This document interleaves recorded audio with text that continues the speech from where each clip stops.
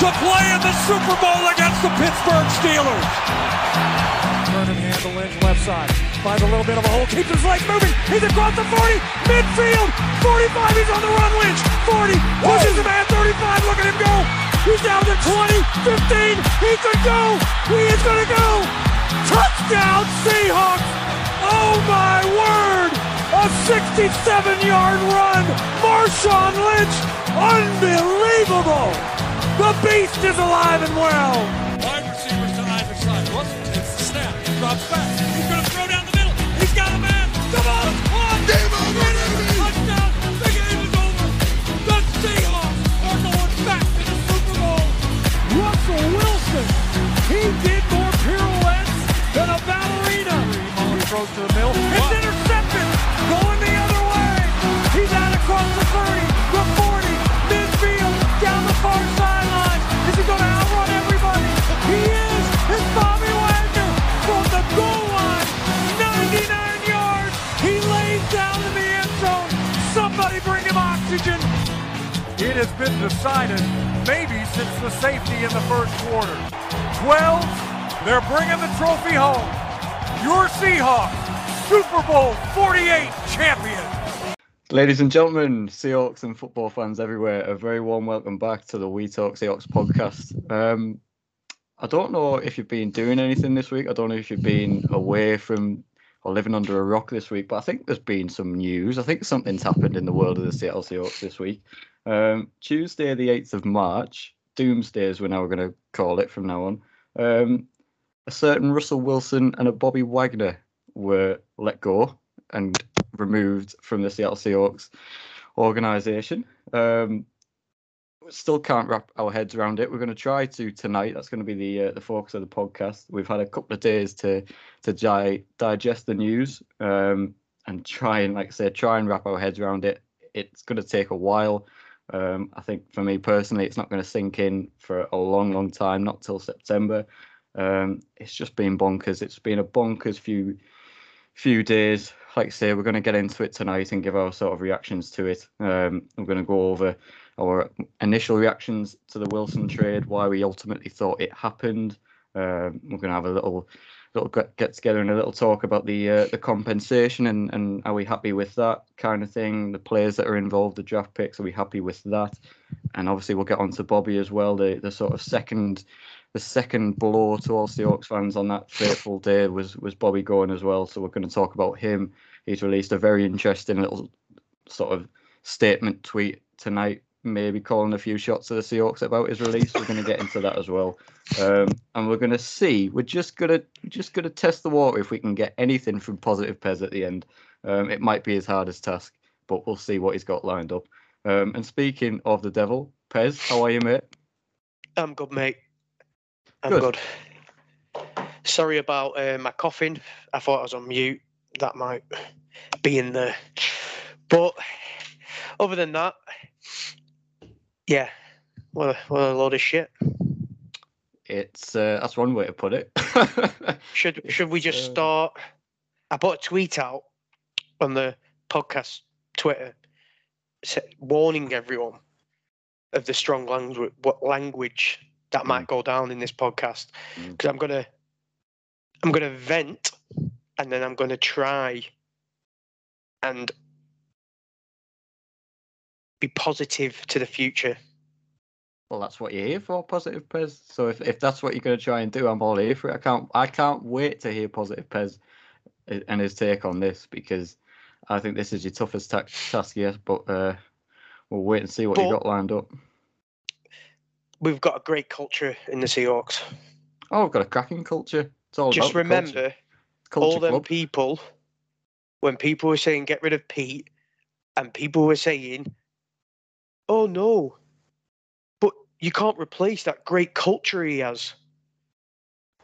Well, from Bobby Wagner's tweet this evening, looks like a cracking culture. That's what you do to your legends of your club.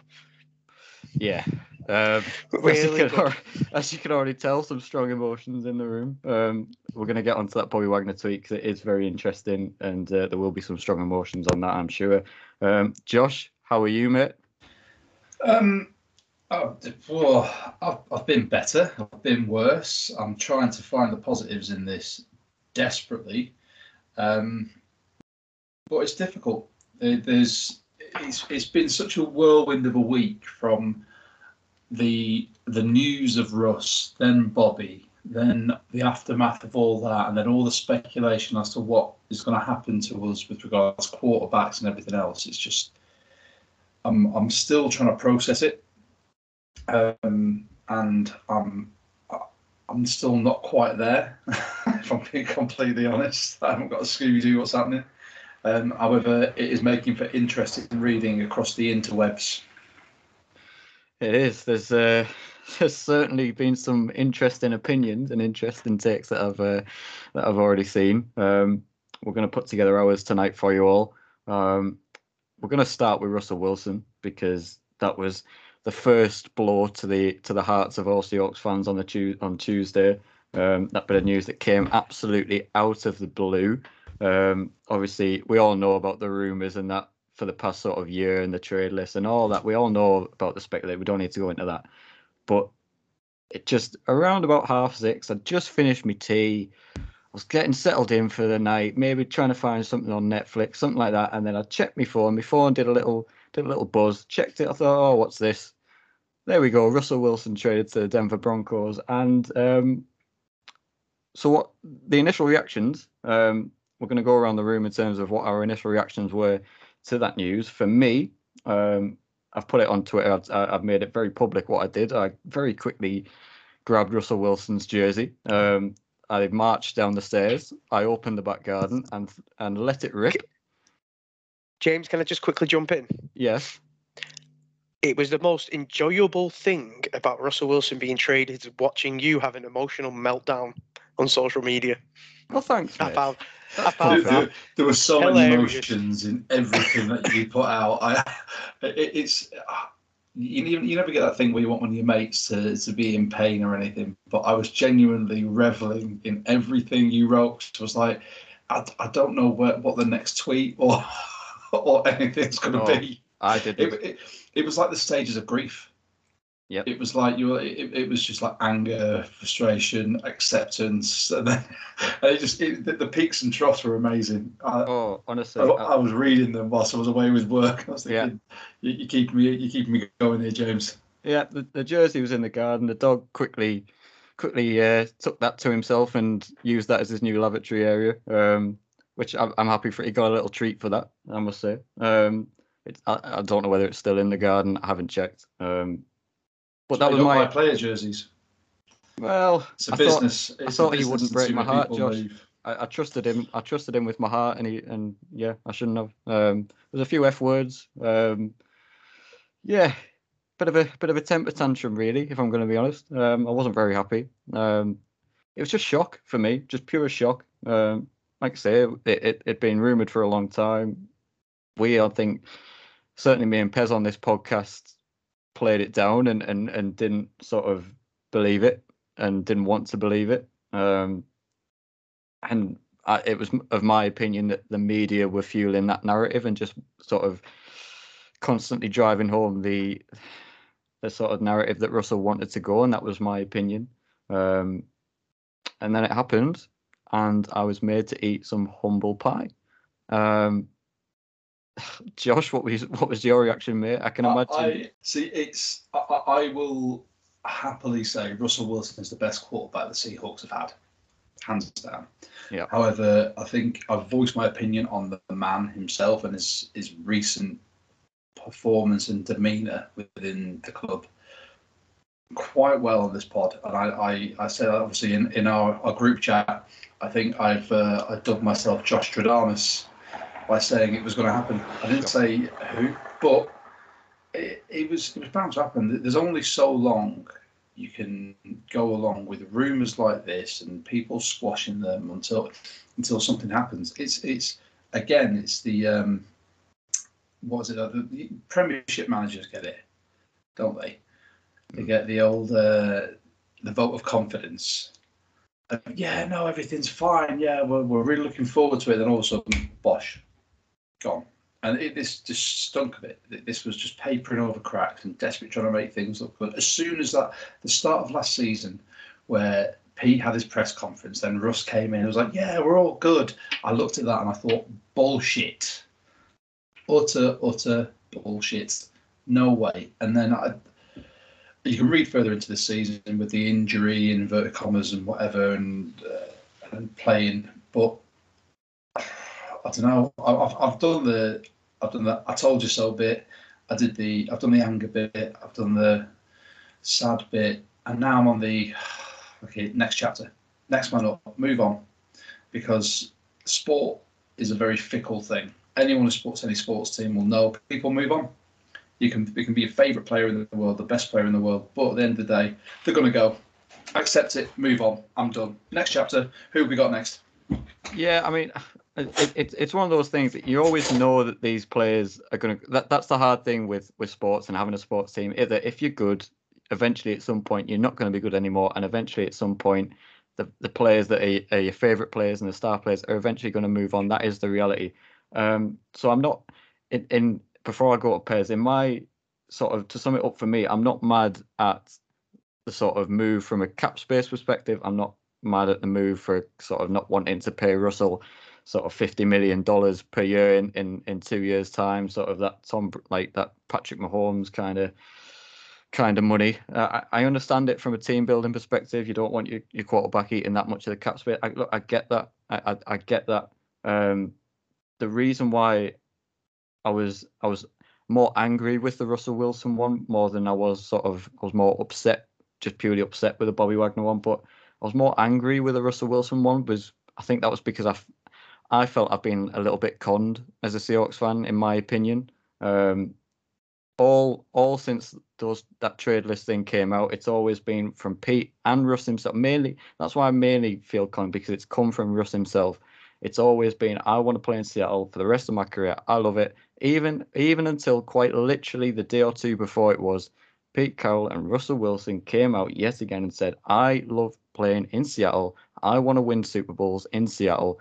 I want to spend my career here. So hearing that as a fan, I don't think you can fault anyone for sort of people like me and Pez who are quashing the trade rumors, in the sense of we weren't believing them, because it was coming from Russell himself that he's literally been saying all along, I want to stay in Seattle. I want to win Super Bowls in Seattle. So I've sat back and gone, well, that's Russell Wilson telling us that. So do you know what? Why wouldn't I believe him?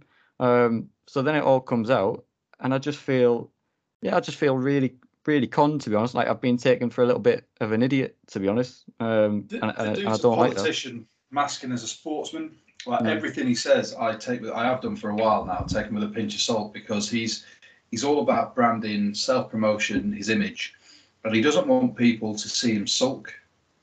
Like, how many times after a game do you see him with his bottom lip out, showing a bit of passion? It's always, and I've always been very wary of these people in my sporting career. When someone's like, "No, we can always do better. Yeah, it'll be fine the next game." You're allowed to be angry, pissed off, mad, sad for losing a game, for having a crap season. But for him, it was always, no, we'll win next time. We'll do this. And I'm like, no, you're just shining my balls right now, and I don't think I can accept it. So my big question is, why Denver? Why? If you'd go, if someone like him or Sierra, New York, anywhere like that, but fucking Denver. What have they got? The Rocky Mountain? What's he going to do? Is he a skiing fanatic? Pez, what do you think, mate? Because I'm just going to round myself up. On that whole Denver thing, so my take on it is Pete and Russ are similar. He chose Denver, in my opinion, solely because people started questioning him in these last couple of seasons on, is his legacy actually bulletproof? So if you want to prove everyone wrong, which division do you go to? Which division has Patrick Mahomes? Which division has Herbert? Carr. Right. That fucking Carr. Give that a fucking break. But they're two of the most spoken quarterbacks. So Russ sees this. The thing is, you got to look at everything does. Even though Russ is about his image and he's about this, and he shows Obsessed passion. with legacy.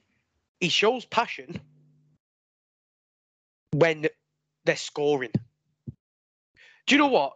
I would disagree in a bit with what you said, Josh. With he doesn't show passion. He shows passion in a game. He doesn't show passion after a game. If they're losing or winning, you see it. It's all over his face in a game. You can see it when he's mic'd up. The things he says, he's all about that one word repetitive, isn't he? He's like neutral he's mindset. like, Yeah, stay go, neutral. go, or we need this, we need this, we need this. It's his wording he uses that shows what mood he's genuinely in. You got to read between. Yeah, it's like I learned about this with him listening to Michael Dugard. He breaks it down so well in reading between the lines with what Pete and Russ say. And when I started listening to how he explained it and I looked at it, I was like, actually, you can start seeing things on that regard. Yeah. But that all leads to the fact that he's gone to Denver because they are set up to challenge. Whether people want to admit it or not, they are set up in many ways to win. They've still got a great cap for this year. They've still got picks. And I've been looking at the linebackers only today, and I don't know their team. I don't really fucking care about their team. But it's like this draft, it might not be quarterback good, but a lot of other positions in this draft are fucking solid. And they could literally use their draft picks and use their cap and fill that roster, the roster gaps. The offense is no worries because Russ is going to elevate all them lot. Jerry Jeudy's stock's gone through the roof. Look what Russ has walked into. He's walked into what you could actually argue is Marshawn Lynch 2.0 when he gets the backfield to himself in Javonte Williams. And Russ is going to exploit all this. I think that's a massive reason why he went there. And two, ego-wise, and like you said, Josh, legacy, he wants to go up against Mahomes twice a year. Because himself. He wants... It's a bit of... It's not prove himself. He wants to prove everyone else wrong. And that could bite him in the ass. That could really, and I mean, that could just like be the worst decision he's ever fucking made. Because it's almost like, be careful what you wish for. Yeah. It's like, I'd say to Josh has been wanting this for ages. And like James said, I agree with James. I don't have an issue with it when it comes to money and things like that. But to want this to happen, just be careful what you wish for. Because getting on my initial feelings to what I went down, I was fucking fuming. Because how stupid, right? Let's look at it from this hypothetical point of view. Aaron Rodgers, we've all spoke about it, he fucking stinks in the playoffs. Yeah. But he's just been paid. What if he only needs to get to the Super Bowl? What if he gets to the Super Bowl on his salary? What if he gets there on his new wage? Aren't we all going to look like a bunch of fucking idiots who've gone, we don't pay Russ that much money because you don't win championships with that? Well, sorry. In my opinion, the evidence of that is a bit of bullshit is Mahomes. Since he's come into the league, his AFC Championship, Super Bowl. On his big contract, AFC Championship, Super Bowl. Right? Yep. And that's Mahomes' money. So I look at it from that point of view and I think, no, it's just fucking piss poor use of cap space and draft picks. Absolutely. And completely agree. And it's just a cover. Like, these are the initial thoughts I had racing through my mind. I was just because as anyone who listens to this podcast, it's not that I think Russ is flawless and he's perfect, because I don't. But when it comes between rolling with Russ or rolling with Pete, I'm fucking 100% on the Russ wagon. Yeah. Because listening on that night to people's explanations is exciting. It's something new. I'm all on board with that. Like positive Pez. Loves a bit of something new. Loves a bit of change. It's exciting. The unknown. I fucking love that. But I just can't get past, at this moment in time, I can't get past the initial thought that Pete Carroll built something amazing 10 years ago.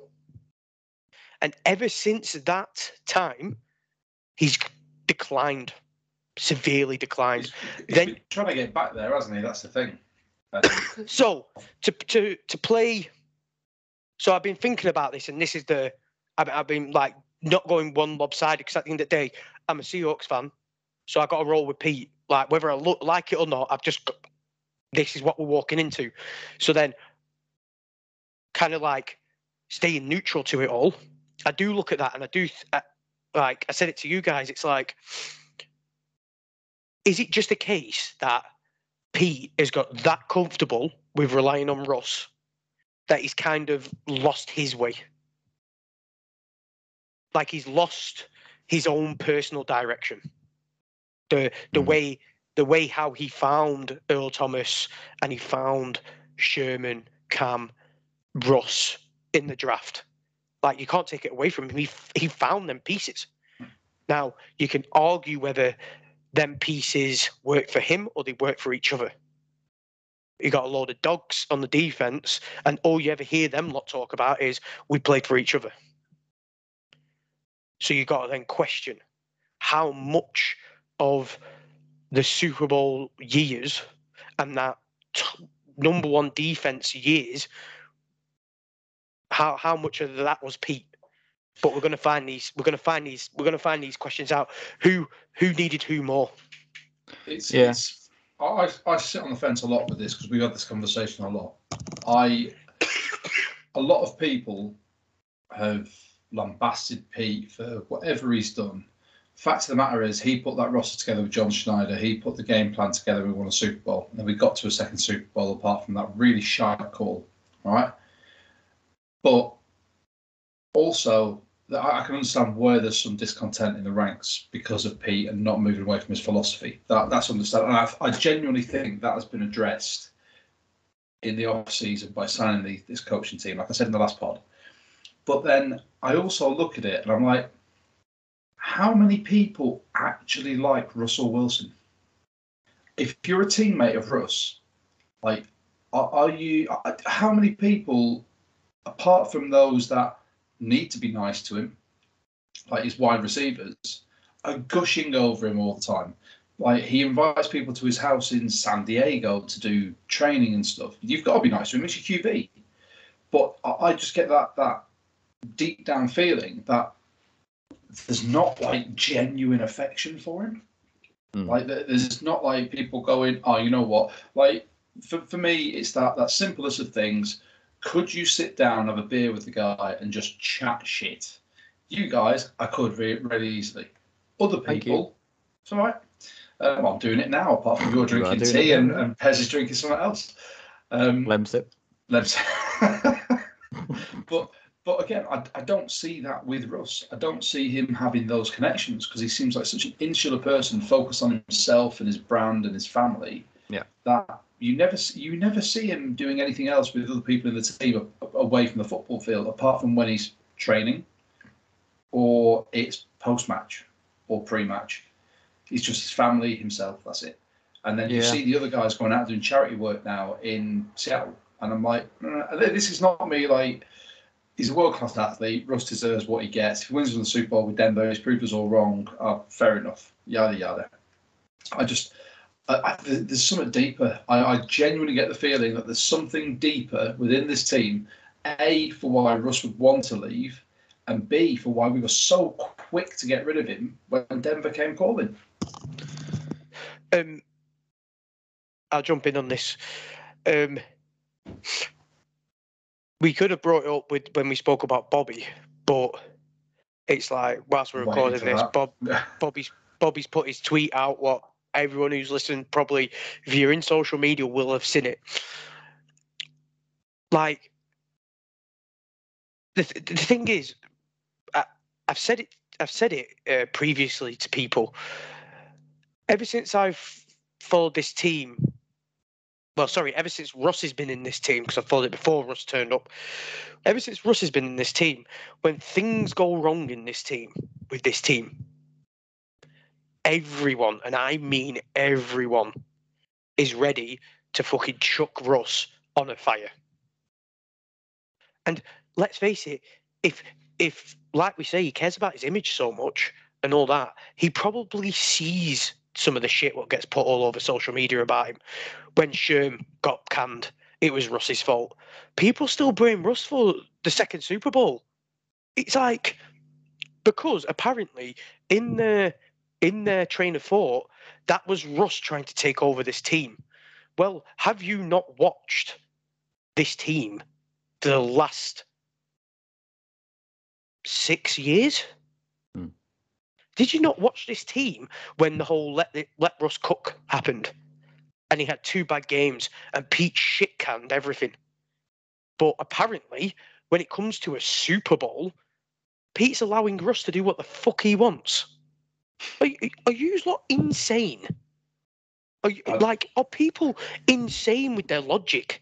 But no, because he's just easy to blame. Because, like Josh says, he probably brings it on himself because he doesn't show that much passion and he's so neutral. So he's probably an easy target just to put all the shit on.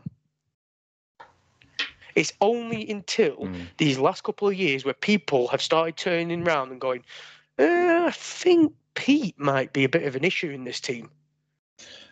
The let Russ cook thing it's something we all got on board with, but as we all have, we've all listened to a lot of podcasts this week because, let's face it, there's been loads.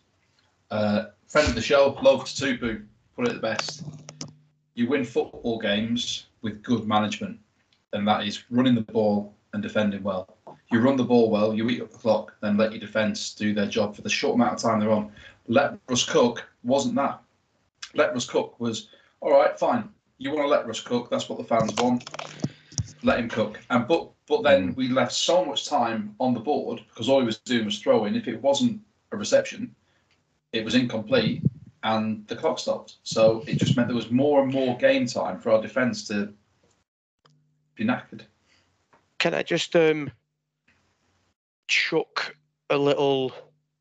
You got a stat, haven't you? Yeah. Here we are. I've got a stat man. I've got a really big one because I've been thinking about that comment about game management, running the football, and having good defense. Personally, I think when it matters, i.e., the playoffs, I think that's gone now. I think that is an old style of thinking in the new modern day. Super Bowl being a prime example. Matthew Stafford, 40 attempts, 26 completed, 283 yards, 3 touchdowns. Cam Akers, 13 attempts, 21 yards. Darrell Henderson, 4 attempts, 7 yards. Fucking Matthew Stafford did some running for 6 yards. Sony Michel, 2 attempts for 2 yards. They won a Super Bowl by throwing the football. Patrick Mahomes. There's a lot of throwing. Josh Allen, infamous until the back end of the season just gone. He actually started using a run game because he had to. Because, yes, so that might be a bit of evidence that you can't always throw the football. But they were throwing it at such a high rate, it outweighed the run game they brought in towards the end. So you're looking at the two Super Bowl favourites for next year, the Chiefs and the Bills, who hardly run the football compared to passing. So, in my opinion, it's a very dated and easy thing to come out with as a reason to why Let Russ Cut died. But on the flip side to that, that's where everything, in my opinion, that's where everything went downhill. When Russ, that season, when he was on fire, he had 2 bad games. So look at the Bills, Mahomes. Look at Mahomes, for example, without having the stats to me, because I'm just like spitballing. He was terrible at the start of this season. He was awful. But they made adjustments to his game, not to anything else, around him. He stayed in the pocket more, or he got a bit more loose? He did one of them things where he changed his passing style. But then I think it was like he stayed in the pocket and was getting picks all the time. And then when he started just doing Mahomes, he got back to his old self. And like Russ got that. He had 2 bad games. Pete shit canned it, and I think that was the season where Russ turned around to himself and just went, "Nah, like I'm done here." Whether that's right or wrong, that's just Russ's personal opinion. And let's face it, like I said at the start of this conversation, look at what Bobby Wagner's come out and said tonight. He's bigger. He's probably bigger than Russell Wilson, for fuck's sake, in fans' eyes. This is the bigger stab in the heart, like dagger in the heart, than Russ for me. Like Bobby is a legend for us. Bringing that into Russ, so people might not like Russ. People might want, like, Americans love gun ho and they love passion and pam, and Russ doesn't fit that category, so they might not like him as much. But look at what Bobby's come out and said. Listen to what Sherm said. He was injured. They cut him, so he didn't even get rehab rights. Yeah. Look at what they do to the legends of this team. Yeah. So do you fucking blame Russ, thinking, I want out now? Because as Sherm said, he said that quote on his thingy, and Bobby said it just before he got announced. The announcement of a cut came through. Bobby, what did Bobby say? 1 minute, I'll get it up instead of me trying to fucking blag my way through it. That's right. It's for me. It's that whole thing of like, I'll go on, yeah. You either die a hero or you live long enough to see yourself become the villain. And that's what was happening. It's a Batman quote, isn't it, or a Joker quote from Batman? Yeah, it's a joke. It's a Joker quote. Yeah. Sherm said it on his podcast about Russ. Yeah, and it was true. That's what was happening. Yeah, for me, before we move on to the sort of reaction to the compensation that we got from it, in terms of why it happened, I think there's a multitude of reasons. We've listed some of them there. It's hard to put a finger, and it's probably, and we'll never know potentially why, or the definitive sort of thing was as to why it happened. But it's one of a few things. It's a mix of all of them. I think Russ and Pete probably butted heads far too often and just said, look, this sort of dynamic isn't working anymore. The relationship isn't working anymore, and it's maybe it's the best thing for both of them to split ways. I think obviously we've talked a little bit about it there as well. His character, I think he's one of those guys. His character probably cuts different ways for different people. Obviously, you've seen DK strike up a what we believe to be anyway a very sort of brotherly relationship with him, really sort of taking him under his wing. So you think on the face value of it anyway, you think, well, that's one side of the sort of Russ's character cutting a certain way with someone. DK is obviously potentially really taken to it, whereas someone else, maybe like a Sherman, when it like we've talked about, or Marshawn Lynch or Michael Bennett in those years past, maybe didn't take to his character. It might be something like that. It might just be simply down to the organization saying, look, we can't afford to give you the money that you're going to be, and rightly, wanting in the next 2 years. We're not going to pay you that. You've got the Jamal Adams' ridiculous contract. You've got Tyler Lockett on a lot of money if you don't trade him. You've got DK's coming up. You want to re-sign Quandre Diggs. You know, if they want to rebuild the team and get the team back to winning ways on with like say very similar to the way they did it originally with Pete Carroll, with guys on rookie contracts and stuff like that, then they probably can't afford to have Russell Wilson sitting on $50 million a year. So it's very hard to put your finger on exactly why this has happened now and why the ultimate reason it's happened for, if you know what I mean. But for me, I think it's probably just a mash of a load of different things, and they've just looked at it and gone, it's not working anymore. On a side note, I was thinking this the other day, and I said it to you, James. I feel sorry for Jamal Adams, and if I was Jamal Adams, I'd look at getting out of Seattle as quick as I possibly could, because you've already seen the social media. We've basically traded Russ for Jamal Adams because of the 2 first rounds, not looking at anything else. 2 first rounds. They already gave him enough crap as it was. Could you imagine what's going to happen next year when things start going bad? We already saw it last year. There's a certain part of this fan base who are very toxic and say some very horrible things, and he is going to be target number 1 for that section of the fan base, solely because in their heads they see it as, we essentially got rid of Russ to have Jamal. I'm going to flip that. So you get rid of your 2 talismanic players, right? And they're both in their 30s. And I genuinely think that Pete has gone through this whole thing of not trusting rookies and whatever. But I genuinely think that he treasures youth. Look at your man Jordan Brooks.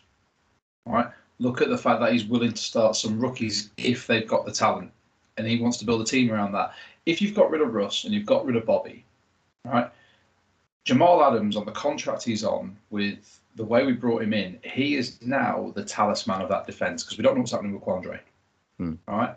DJ Reed, I won't say he's a talisman of defense. He was a mainstay, but meh.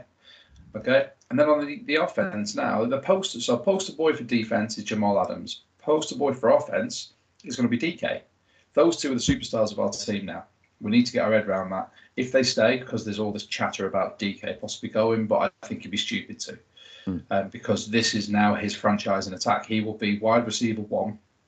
Whatever QB comes in, someone like Drew Lock might actually work well for DK, because he will be able to throw him those shorter balls and get him more possession. And we've seen what DK does with yards after catch. You know, it could work, and this could be the plan. But I'm not part of the organisation. My honest opinion is, if I look at it, and you look at it in general footballing terms, how many short slants or short routes did we ever throw? How anything over the middle? Tight ends. The only time Gerald Everett got a decent pass was on a long crossing route towards the sideline, and he made the most of that. Now, if you've got weapons now like Noah Fant, you've got your DK Metcalf, Tyler Lockett is always going to be a deep threat, but he's also a threat on the inside as well, on a hook route or anything like that. Any of those, D. Eskridge, if you've got a quarterback that's willing to throw to the middle and willing to throw these short gainers, then from a game plan point of view and a clock management point of view, as I said before, that's going to work better for you than some quarterback who isn't going to throw to his tight ends, who we had a decent class of tight ends last year, right? He's not going to throw over the middle. Some people say because he can't see it. Some people say he just ignores it. And if we've got one that can do all those things and can utilise the attacking players that we've got, it's a formula for winning games. And you can do that with, as Pete's proved before, a rookie QB or a lesser QB. Even Geno. Geno looked okay. I went over his stats last week. Playing the right type of football, it will work. And if you've got a decent running back core, as we could possibly have, we don't know what's happening with Chris Carson with his spinal surgery. Penny might be back, or we might go and get someone else. There's talk about Saquon. You know, it could all work out. We never know. If it doesn't, then by all means, people can make effigies of Pete Carroll and go and burn them or hang them like they did with David Beckham. Please, I do not condone that. Just put it out there. All right. Fair play. But give it a year. Just see what happens.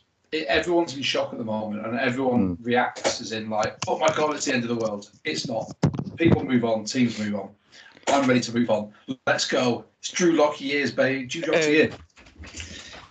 You made a good point there. What I fear the most out of anything moving forward is if Pete wants to get back to Pete ball, like the Super Bowl years, and by the looks of it, he wants to recreate that. The scariest part of the breakdown of that's going to be is the running back room. He's relying on Chris Carson. He's not completed a full season in his whole career. And obviously we don't know yet, but I'm just taking it as we see it right now. What this roster is. We run first with no running backs. Run first with no running backs. You got a little bit of an issue there, mate. If you're going to get rid of Russ to Denver, you turn around to Denver and say, we'll take Javonte Williams off you. Yeah. The thing you've got, it's a heavy running back class, and running backs are a dime a dozen in free agency, so they can literally just load up on running backs, give you different types, and that'll be it. I'm looking forward to it. I'm not going to lie. Do you know what? My positive PES section. My positive. My positive PES section in my brain. Positive sex section was that? Don't know. I think I'm having a stroke, to be quite honest. Too many Lancet, calm down. Yeah. Let's I've been have a ill look for anyway. about a month, and this week's just tipped me over the edge. I'm all over gaff. I don't know what's going on. So the compensation received. Let's have a look. Here we go. Right, I'll be back in 10 minutes when you finish talking, all right? Don't you worry, son. It won't be long. Drew Lock, Noah Fant, Shelby Harris. Obviously, you get the 2 first-round picks, one this year, one in 2023. You get another 2 second-round picks, one in this year's and another one in 2023. You also get a 5th-round selection as well as our 4th-round pick going to the Denver Broncos in, obviously, return for Russell Wilson. So, on the front of it, initial reactions to the compensation, is that what you had in mind in terms of a price range for Russell Wilson? Because we all knew that the Commanders offered 3 first-round picks, like one in this year, one next year, one in 2023. So that they offered the more lucrative draft capital, you could say. But obviously, the Broncos have put together this package of players that the Seahawks have obviously gone with. So is this a good enough return for Russell Wilson? Yes. At least someone agrees with me. Yes. I'm with you both. Oh, brilliant. I don't agree with the 3 firsts and all this, because if no one's realised, they don't do very well with first-round picks. Oh no, we haven't realised that at all. You know what I mean? That's gone completely under the radar. That 9th overall selection is probably going to go on some 3rd-round running back talent. They're trading down from that spot, mate. I'll just on a side note, they're trading down from that spot. But yeah, I wouldn't be surprised. A quarterback. I see there's a lot of talk of Malik Willis, but I genuinely think, and I kind of hope, we just roll with Drew Lock for now, because if he can play a system, we know he can throw a ball. That's helpful. It's good in his position, but we know he can do it. And, he has flashes with Denver. Roll with him, and if later on in the draft we can pick up a quarterback that's dropped, Desmond Ridder, I'd be happy with that. Yep. And he's touted to go lower anyway. If that's the way it's going to go, fine. I mean, they've given us weapons that we need. Drew Lock is a replacement. He's not Russell Wilson caliber. I don't want anyone to think that I'm saying that, but he's a serviceable quarterback. He's a stopgap. I say either Marcus Mariota or Gardner Minshew, but Drew Lock will do, same sort of level, I'd say. They've given us Noah Fant, who is an outstanding tight end when we've got tight ends in free agency that might not sign back. All right? Yeah, Phil's and exactly. And Shelby Harris, who is a decent DT. Yep. He's a bit older, but I'm not going to... I'm fine with that for a return. And then you've got your draft picks as well. We don't need, as Pez said, 3 first-round picks. What are we going to do with them? Trade back anyway. Yeah. I don't see the point. I'd love to see us take a real player of note, a top 10 talent in this with our number 9 pick rather than trade back, because there are so many out there. It's such a strong class for a lot of positions, as you said earlier, apart from quarterback. And then use our draft picks wisely throughout that. If it's wheeling and dealing throughout the draft, I haven't got time for that. Pick the best player that is in that position at that time. In round 2, what have we got? 40 and 41? Yeah. Pick the best players there. People will drop because different teams have got, they prioritise different positions and different people and different personalities. Yeah. You know, Thibodeau, people are like, oh, he could go 2, could go 3.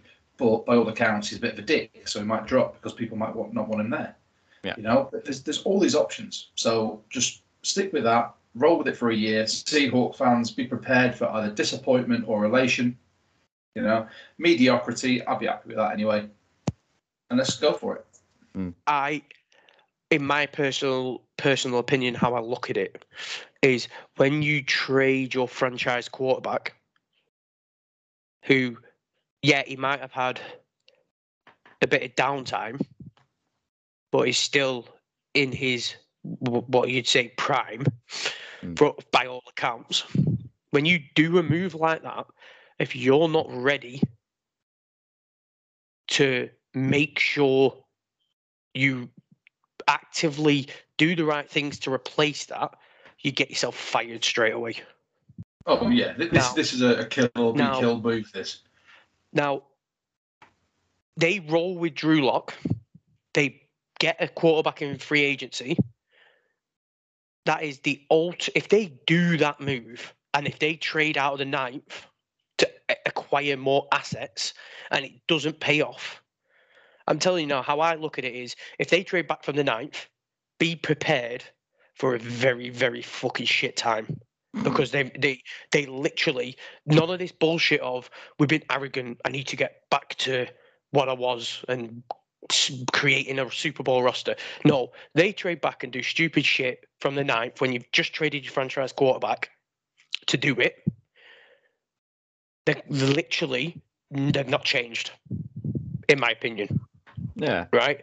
Yeah. If they don't take a rookie QB of note in this draft and they roll with Drew Lock or get a free agency quarterback, they'll be sacked by the end of the year if it doesn't work out. The only way these two keep their job is if they go into that draft and take a Malik Willis or take... Really, the only one with the talent they could get away with it is Malik Willis. Personally, I don't think he'll stay to the 9th anyway. There's quarterback-hungry teams before the Seahawks who will probably take him. The Panthers will probably take him. But I honestly believe if they do not take a rookie quarterback and they fail this rebuild, they both sacked.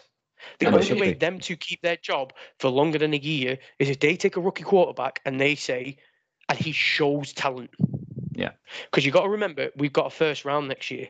So even if they take that rookie quarterback and it fails... Got 2 first rounds. And then but relying on our own one, because you can't trust what Denver are going to do. Yeah. So just say that fails and we go top 5. Then you've got the new top quarterback class, right? But on that comment about quarterbacks, I'm not a scout. I don't know talent. I'm just a fan, and I'm a gobshite with loads of opinions. That's on his CV. I try and get jobs with that. It doesn't really work out well. I don't know why. But I'm pretty sure last year, with the marvel that was Trevor Lawrence, I'm pretty sure they said last year's QB class was meant to be one of a generation. Can we run through? Should we run through them all, or should we just laugh? No, please don't. And the issue you've got is if you are the number 1 talent in the draft, you're screwed. Joe Burrow, luckily, is at a front office who has put some pieces around him. But if you are number 1, number 2, number 3 taken to QB in the draft, you are going to a shit show of a franchise. Yes. So that might be us next year. You never know. But that was meant to be a deep QB class. To Justin Fields, all this, and they all were shit except for Mac Jones. Yeah, they were all shit. Playing into a system though, and Mac Jones has gone into a system with Bill Belichick, who, let's face it, right, as much as I hate him, he plays systems really well, and he gets the best out of his QBs. When they drafted Tom Brady, the man looked, the body type of a prepubescent teen, right? But he got the best out of him because he played a system. Now Trevor Lawrence given the keys to the car to Jacksonville, and they're like, go and do stuff. He probably looked around him and went, with what? No, there is nothing there. I'd argue, go and watch Trevor Lawrence's highlights, and then you'll scratch your head and go, what the fuck were you doing there? You can make excuses for a man all you want. And it's his first year. It is Jacksonville. So we're all going to do it. But then when it happens next year and the year after, it's still Jacksonville. I don't care. Because he did some horrible shit. But before we go down the rabbit hole on QBs, all I'm saying is... The draft is another pod. It is. But yeah. No, but all I'm saying is last year was meant to be a great draft. They pretty much all stunk. So even though this might not be the greatest talent, well, how do you know you can't find a quarterback in that draft? Everyone's like, oh, bomb this season till next season. If you bomb this season and don't take a quarterback, Pete isn't here no more. Pete isn't going into this season thinking, I'm just going to shit can this season and get a high pick so I can get Bryce Young or someone like that. Pete is arrogant. In his head, he truly believes he can get the pieces together to put this team at least to the playoffs. Well, yeah, I mean, like I say, all I'll say on that, on the draft capital is I'm happy with the sort of draft capital itself. I think that's fair enough. 2 first-round picks, I don't think you can argue with that. Like I say, Noah Fant fills the need. Shelby Harris is a very good defensive lineman. Obviously, we don't know about Drew Luck. He could be brilliant. He could be what we all expect him to be, and pretty average and below average. But yeah, it's simple for me. I think you take best player available at 9. If you can trade back and you still think you'll get that player for like a few spots further down, do that.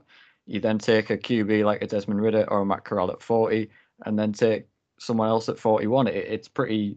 I'm not an expert. I'm just saying that's what I would do. I would avoid Malik Willis like the plague. That's just my opinion from what I've seen of him. Very, very mistake prone. I don't like him. Not high on him.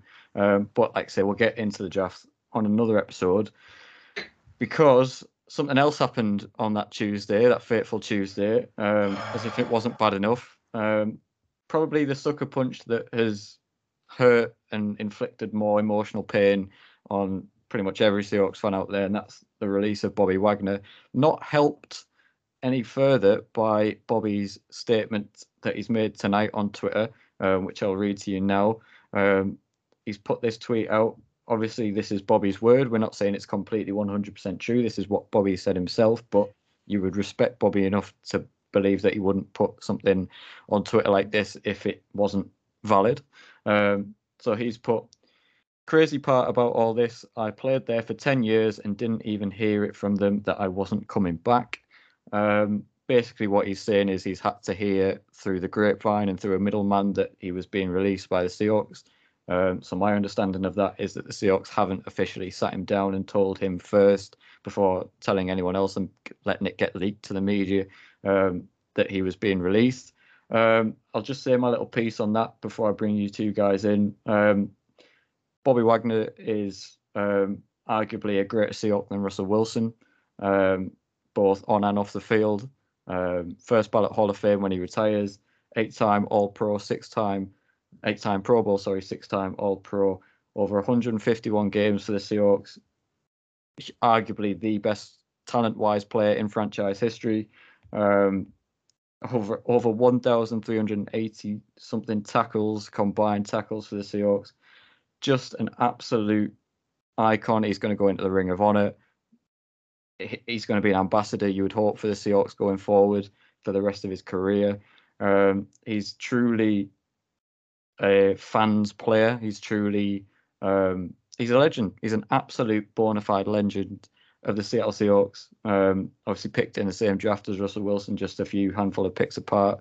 And to see that this is the reported way that the Seahawks have let someone of that standing depart from their organisation. This isn't just a journeyman veteran that they brought in for a year and told him he's being released. This is, like I've said, arguably the most iconic, the best player, certainly the best linebacker the team has ever had and probably will ever have.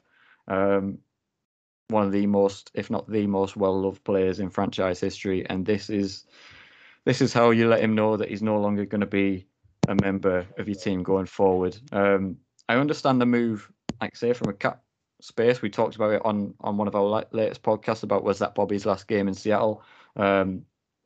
Totally understand it from, again, team building perspective. I understand it from that point. But we talked a little bit about this off air. We've talked a little bit about it in this podcast as well.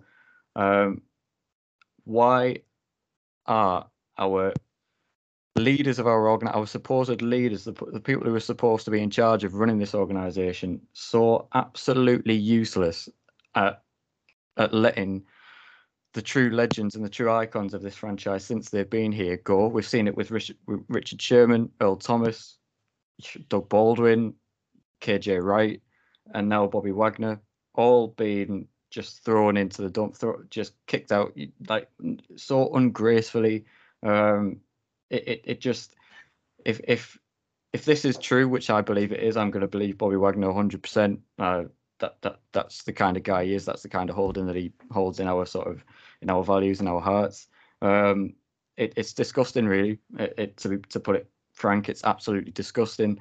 Pete Carroll, John Schneider, Jody Allen, Chuck Arnold, whoever is at boardroom level of the Seattle Seahawks should all run as far away from Seattle as they possibly can, in my opinion, because they don't deserve to be anywhere near the positions that they're in if that's how they treat not only professional athletes, not only a professional athlete who has the standing that he has for the city of Seattle and the franchise itself, but human beings as well. You shouldn't be working with people if that's how you're going to treat people.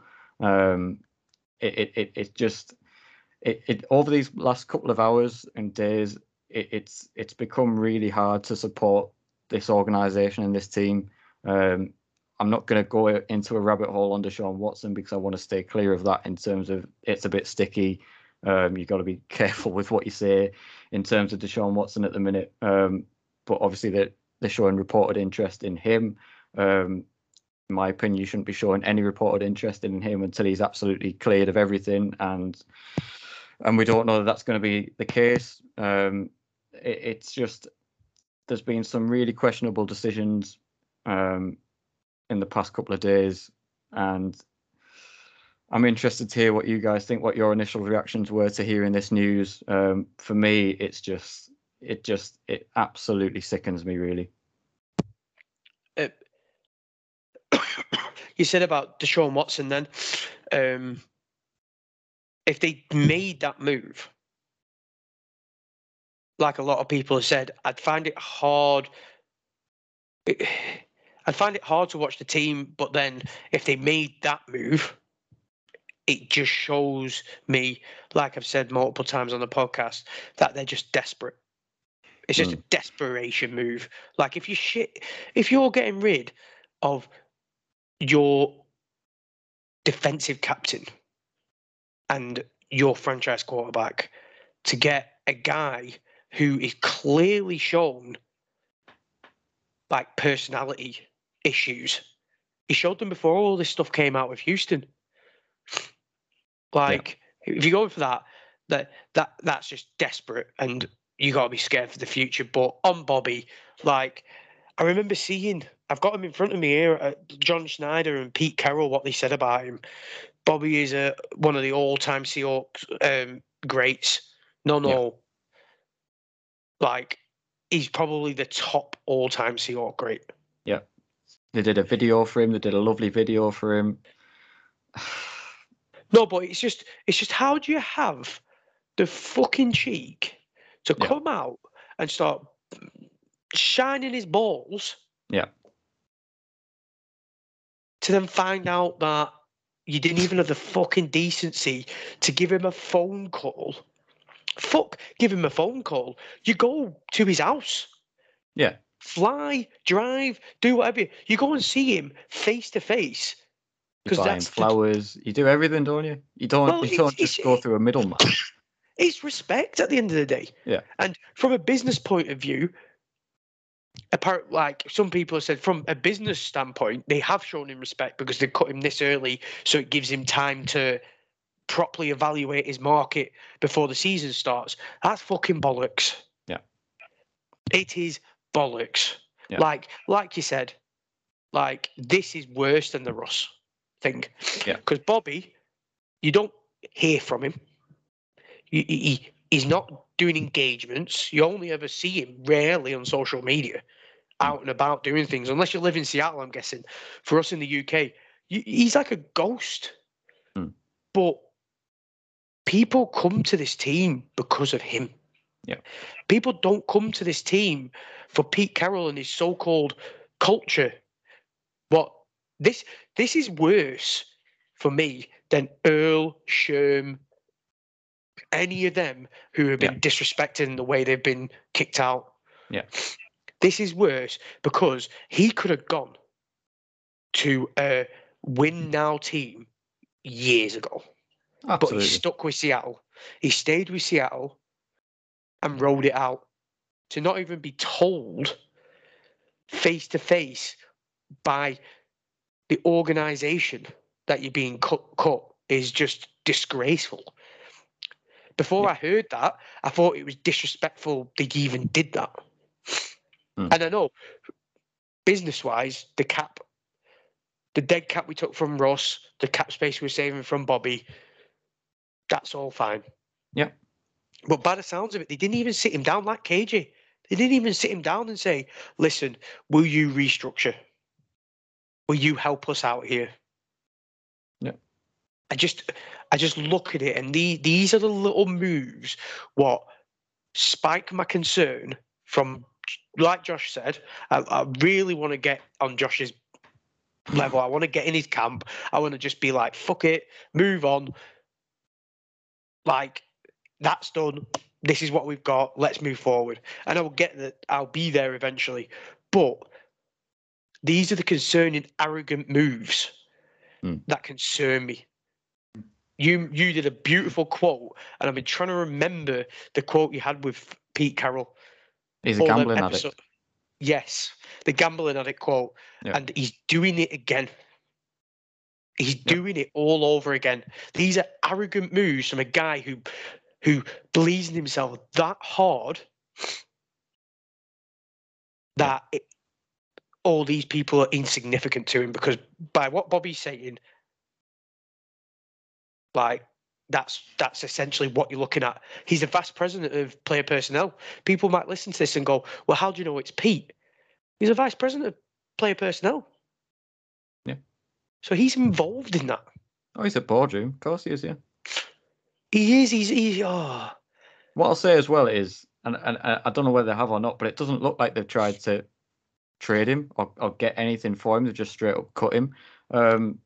For me, I think that's quite respectful in a way, because you trade him with a no trade clause. You could literally, Jacksonville, as we said before, Jacksonville could come and give you a second rounder for him, and then you're palming him off to Jacksonville. Well, that made me sick seeing him in a Jacksonville uniform. But you could also do it in the sense of, look, you could say to him, we want to get rid of you, but we'll sort of shop you around first. If there's no one that spikes your interest, we'll just release you. But in terms of if they want to secure his future, they could say, right, we'll look at trading you.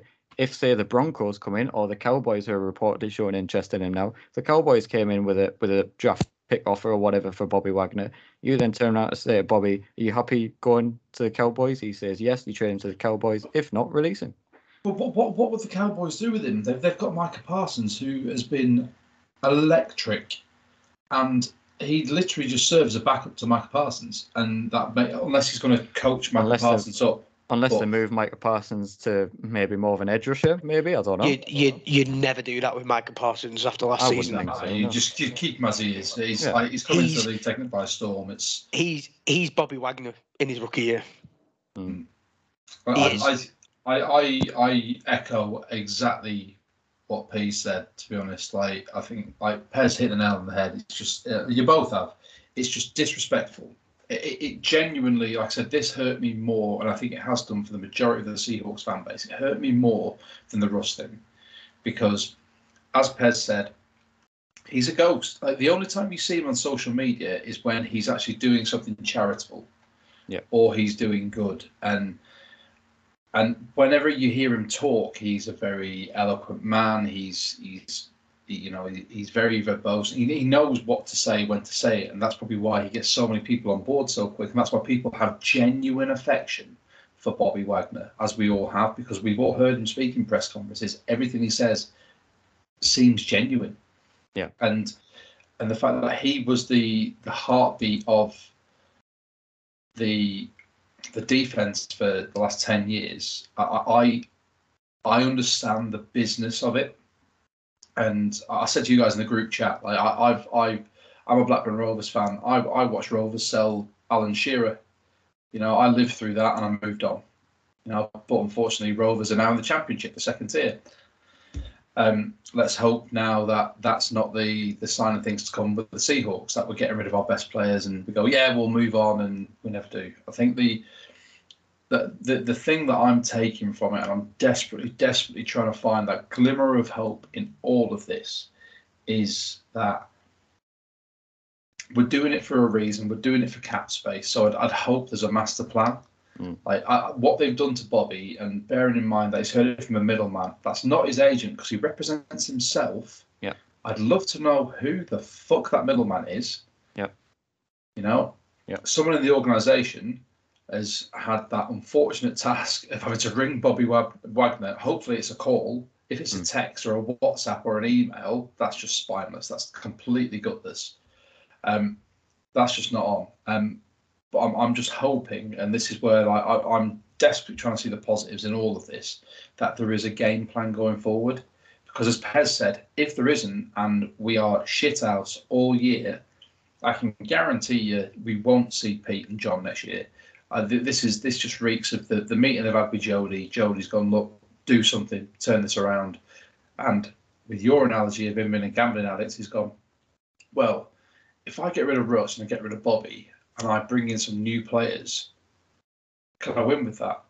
I mean, I was just looking through the free agents, and don't even start me on how many Seattle's got. I thought Tampa Bay had a lot, but sweet Jesus, the Seahawks have got a lot. I'm hoping there's a master plan, because if we go into this completely rudderless and just hit and hope, we're screwed. I'll still support, and we all will, but it'll be fucking painful.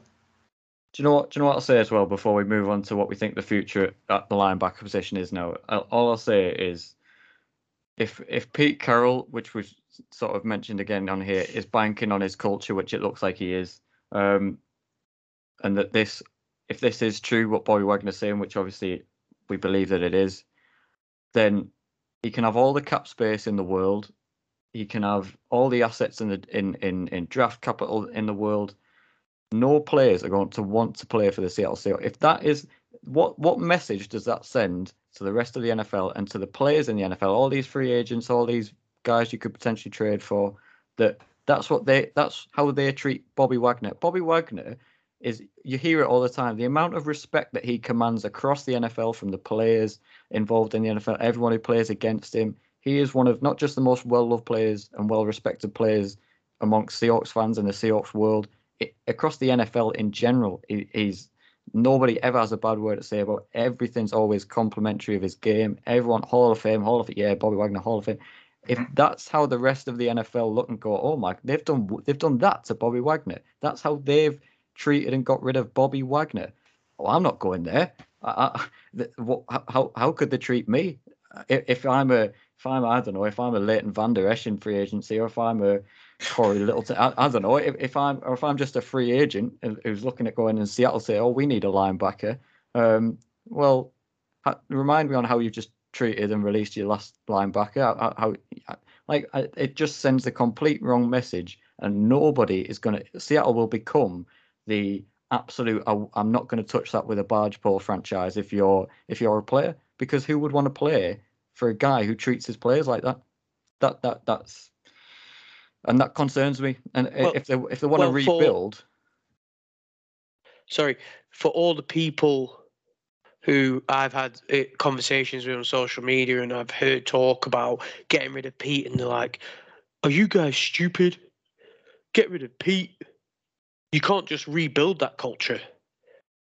Well, already they look a bit fucking stupid, don't they? A little bit. When we're going to find out even more when next week when free agency starts, we're going to find out how much Pete and his culture, without Bobby Wagner and Russell Wilson there, we're going to find out truly how Pete stands alone with what players they can even get in free agency. Yeah, like I said, no excuse. Cap space is second most now. Exactly. Let's just see who they can get in. Who's going to be willing to go to Seattle? You got to look at it and think. DJ Reed, Quandre Diggs, they're sat at home. Yeah. Why would they want to come back? Right. Quandre might come back because Jamal's here and Tyler's here.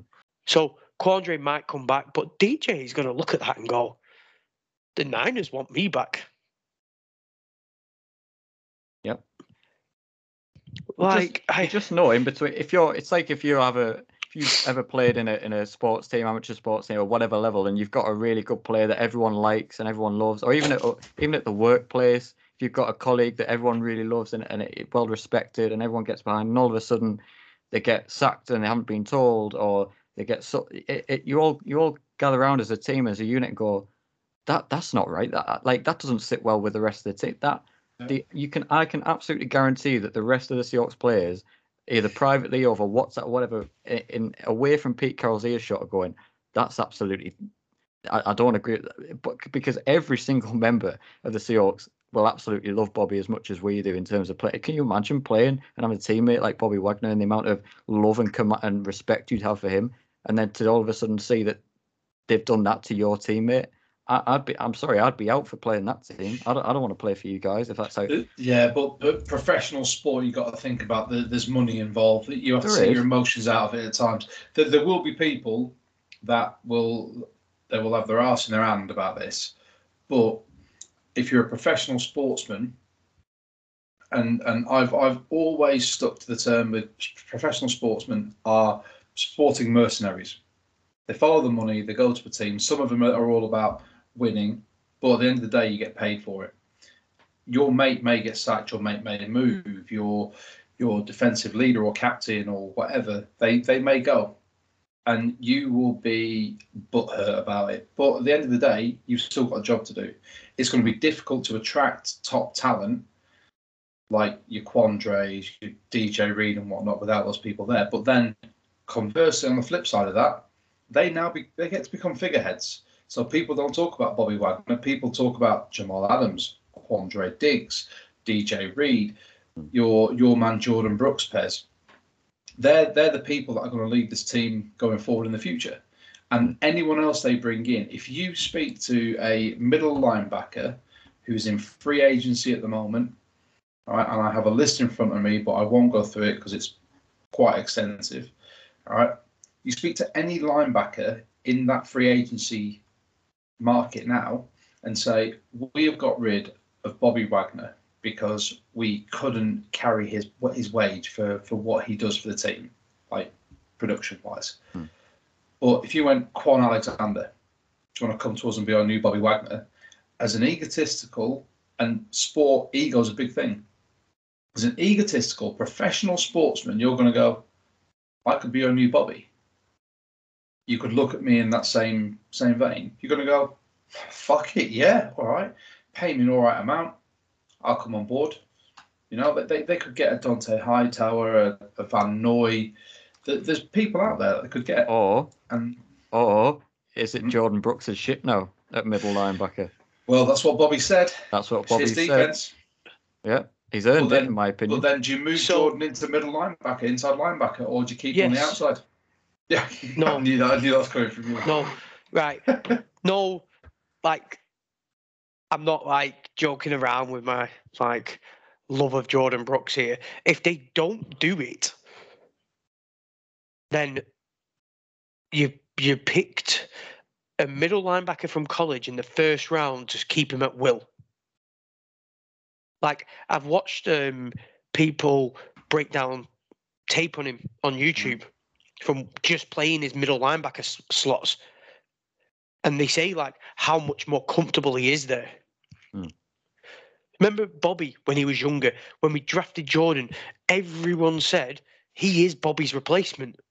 Yeah. But then I'm listening to people going, it's Cody Barton season. I swear to fucking God, No. if that fucking idiot is in middle linebacker at the start of the season, I give up on that solely. I've been looking forward to this pod purely because the amount of other podcasters I've heard say, is it Cody Barton time?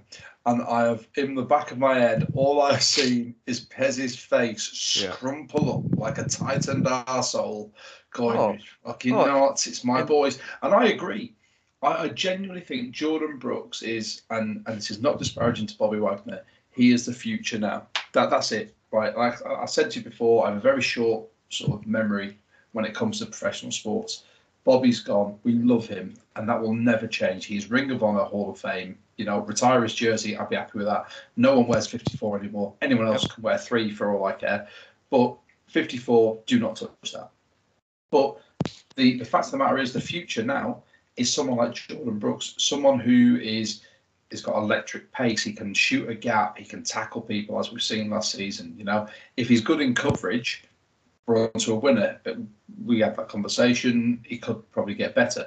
Put better pieces around him as well, and let that be your new linebacking core. Let him lead that. He's had 2 seasons now learning from Bobby. Yeah, should learn quite a bit. You know. Yeah. Go for it. He should this season be middle linebacker and made the captain. Because obviously, middle linebacker is normally the captain of the defense, isn't it? Like they get the badge. Yeah. He should get that. Because obviously we're going to do a draft podcast, but I've been watching the middle linebackers, and if they don't pick like at least 2 linebackers, not middle linebackers, sorry, linebackers out of this draft, I'll be very surprised. Because one thing we said last year was about linebacking coverage, and this group seems to be like so deep in their coverage. You put Jordan Brooks in the middle. Cody Barton is a cheaper version of Jordan Brooks. They do the same thing. They're really good at open field tackling. They're really good at what's the freaking word I'm looking for? Not coming on this podcast now. Thanks, Cody Barton. He's really good at that. He's not coming on the podcast now, is he? Oh, well, you fucking did that, didn't you, last year? Did I? You went to town on him. Oh, yeah, I did. Yeah, fair play. No, but I like Cody, and like in my head, I thought, could like someone like Cody, could he not go in the Sam spot? You put Brooks in the middle, and then not quick enough. You draft. Well, there you go then. So, in my opinion, you can't have Cody Barton and Jordan Brooks. I can't see you can't have them 2 on the field at the same time because, in my opinion, they're just too similar. You need, in my opinion, across the 3, you need diversity. Jordan Brooks is better than Cody Barton. So Jordan Brooks takes middle linebacker. Like Bobby said, it's your defense now. So is that a sign that it's always been the case that Jordan's going to move to middle? The only reason Cody was playing middle at the end of the last year was they just wanted to see what he could do. And by all accounts, he showed out. He did well. I mean, the outside linebackers in... But he can't... Sorry, look all right. Sorry to interrupt there. He can't sustain it for a full year. Cody Barton's really good in bursts. He can't sustain it for a full season. Whereas I think, like I said, on the is that Bobby's last game. I truly have a feeling in my head that Jordan Brooks will only show his true potential once Bobby's gone. He's going to have to. He is going to have to. Because without Bobby, I think it's the Cody Barton thing. I'll go back to what Clint Hurt said. He wants to play more aggressive, so it's still going to depend on the packages. You could see Brooks start inside linebacker, middle linebacker, right? And then depending on the package, it could go to Cody, and you could see Brooks move to an outside linebacker spot, depending on what he wants to do, because they want to be more aggressive.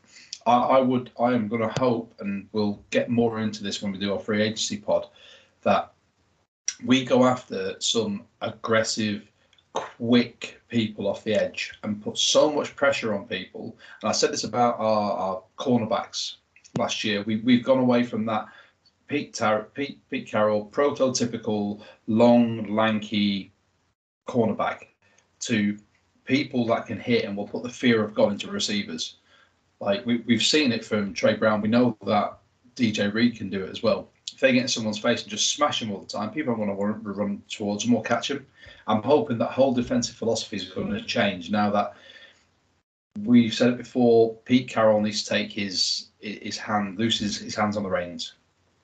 Use this young coaching staff to implement what they want, and it's your continuation plan. As soon as Pete's gone, it's up for them to duke it out, and whoever does the best will do it. I'm genuinely excited to see if Pete lets them take the reins and what they're supposed to do, what we can do with whoever we want to sign, and the team we've already got. Not that based on who we've got as free agents, it's going to be a lot of people. It's going to be a whole new squad. It is. It's. Come on then, Positive Pez. Let's see what you've got. Bring it home. Because this is your hardest assignment so far, I think. But I can't wait to see what you've got lined up. I think the positiveness is I'm going to get on Josh's ship here of that's all done. Let's move forward. Go on. I think that they're going to draft a quarterback, and it's going to be another Matt Flynn, Russell Wilson situation. Obviously, you're not going to find another Russell Wilson, but we're going to find a diamond in the draft who's actually going to shock us all. We're actually going to have a successful year, whichever way you want to call successful. And we're all going to be pleasantly surprised. Right. That's what I think. That's all I've got without being very negative on this subject. That's I'm just going with that. I like it. I mean, they're going to need to. They're going to need to, Positive Pez. Otherwise, as you say, as you said, probably about 30 minutes ago now, when it all goes effed up or something that you said next season by the time with Drew Lock. So, but you and Positive Pez, you in the 90% of the length of the normal podcast, you and Positive Pez are two different people. So I'm not gonna. Yes, we are. You're two different people, so that's fine. Let's finish it with. Is there anything we want to sort of say? I'm not saying to say to Russell Wilson, because he's certainly not going to be listening to this. Bobby Wagner might, if he's in a little if he's a little bit upset and wants to hear that he is loved. You know, he might not feel loved at this moment in time, but he is loved, so he can tune into this, and we'll show him plenty of love. But is there anything we'd sort of like to say on those two before we and the Seahawks close the book on what has been a fantastic era, but it's done? Is there anything we want to say on it? Good luck and thank you. From the bottom of my heart and most Seahawks fans, thank you. Because without them, we wouldn't have a Super Bowl. We wouldn't have revisited the Super Bowl. A decade of prolonged success when a team from the Pacific Northwest who had no business contending were contenders perennially. You know, we've got to that point where people don't go, Seahawks, meh. Now it's, Seahawks. And they instantly think of Bobby in defence, and they think of Russell on the offence. So thank you. Pez, do you want to say anything, mate? This isn't like an obituary, by the way. I'm just, I'll just make that clear. But No, they're two Sodom. legends. Yeah, fuck them. They're gone now. Love you, Bobby.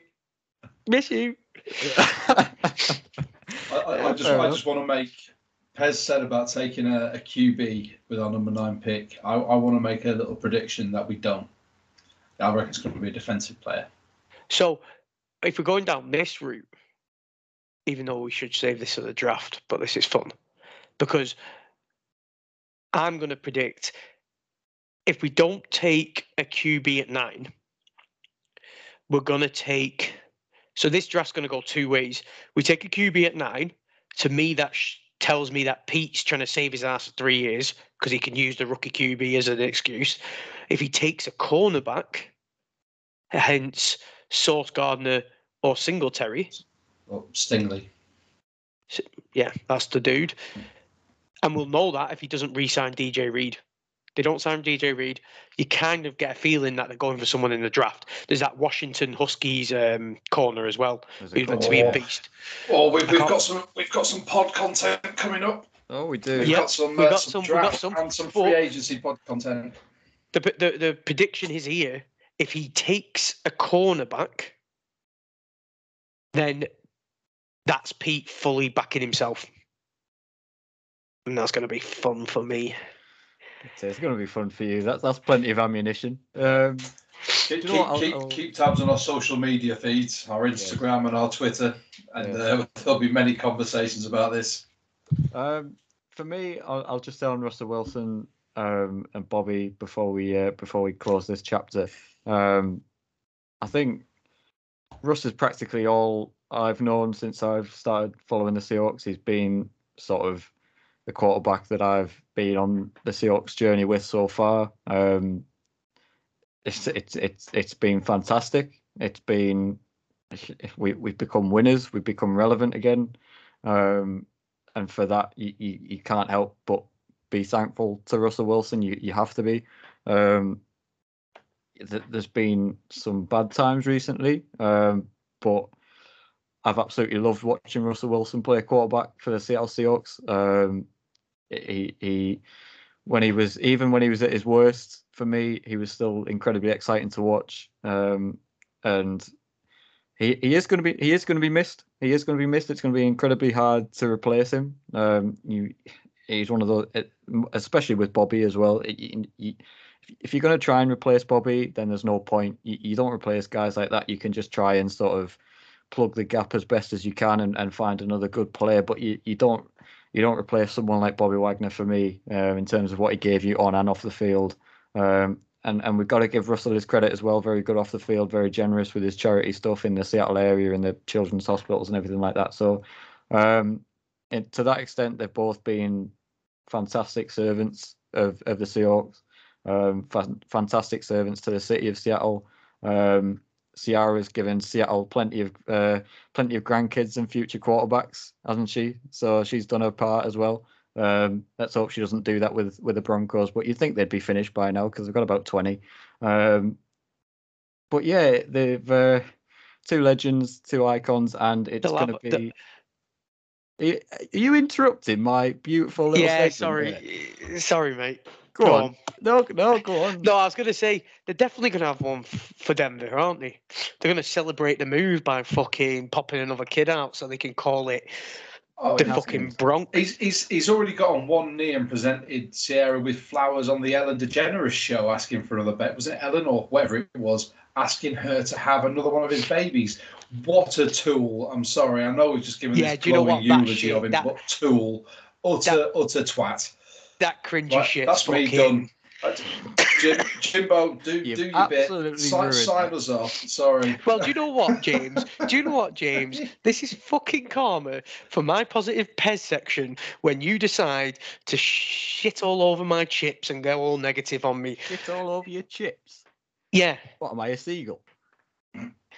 You fucking will be in a minute. But anyway. Honestly. That shit. Do you know what? That shit I'm glad he's gone for that shit. Just take her with you. Quick!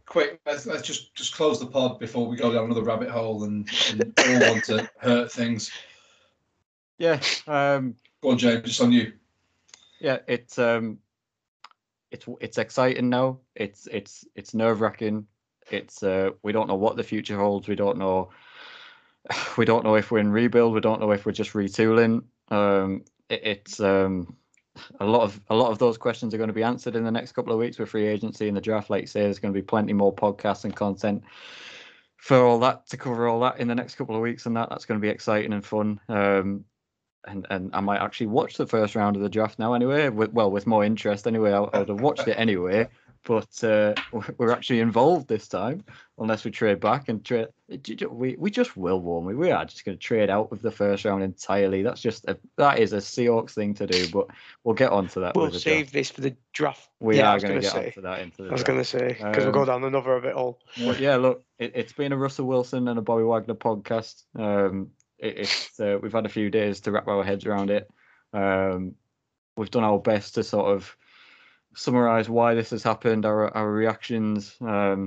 As you can tell, mixed emotions, mixed feelings, mixed optimisms. I think all of our heads are all over the place at the minute if you're a Seahawks fan.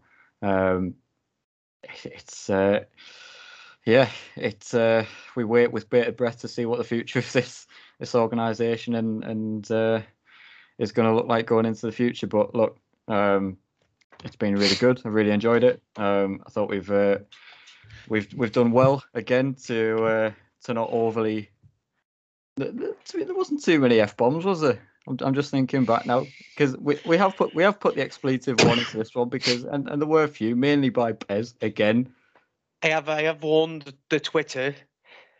There might be some strong language. Good. So you underlined it. No. Right, might need to I think we did all right. There were no tears. Yeah, right. Nothing got broken. Maybe some hearts. Just revisiting can what I leave on happened a this week. closing statement? You can. I mean, I tried to, but yeah, go on then.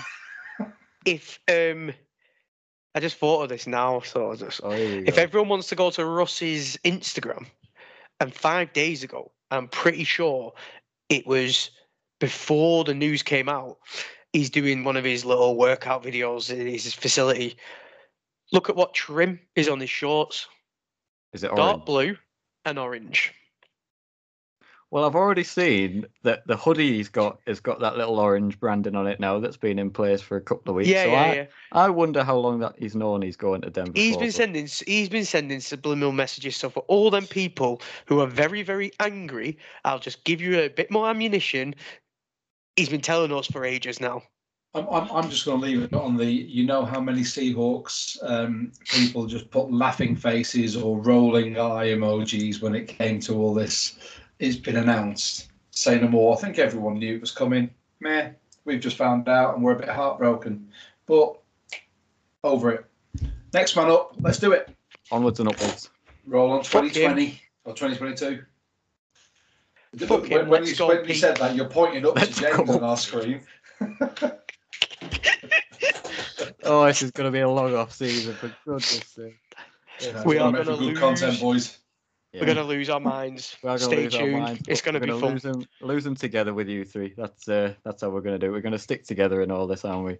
But yeah, so Seahawks fans, again, thank you for listening. I hope you're all doing well. I hope you're all, like say, going through this healing process nicely. Keep level head. It's going to be okay. We'll get back there. We don't know how long it's going to take, but just stick with it. Stick with the team. Obviously, stay tuned for more content coming up in the next few weeks, and that as we head into the draft season now and free agency, that's all going to kick off. So we look forward to discussing any moves that the Seahawks may or may not make over the next couple of weeks. But for now, this has been the We Talk Seahawks podcast. Thank you to everyone who's listened. Thank you to my two lovely co-hosts, Pez and Josh. And yeah, go Hawks, man.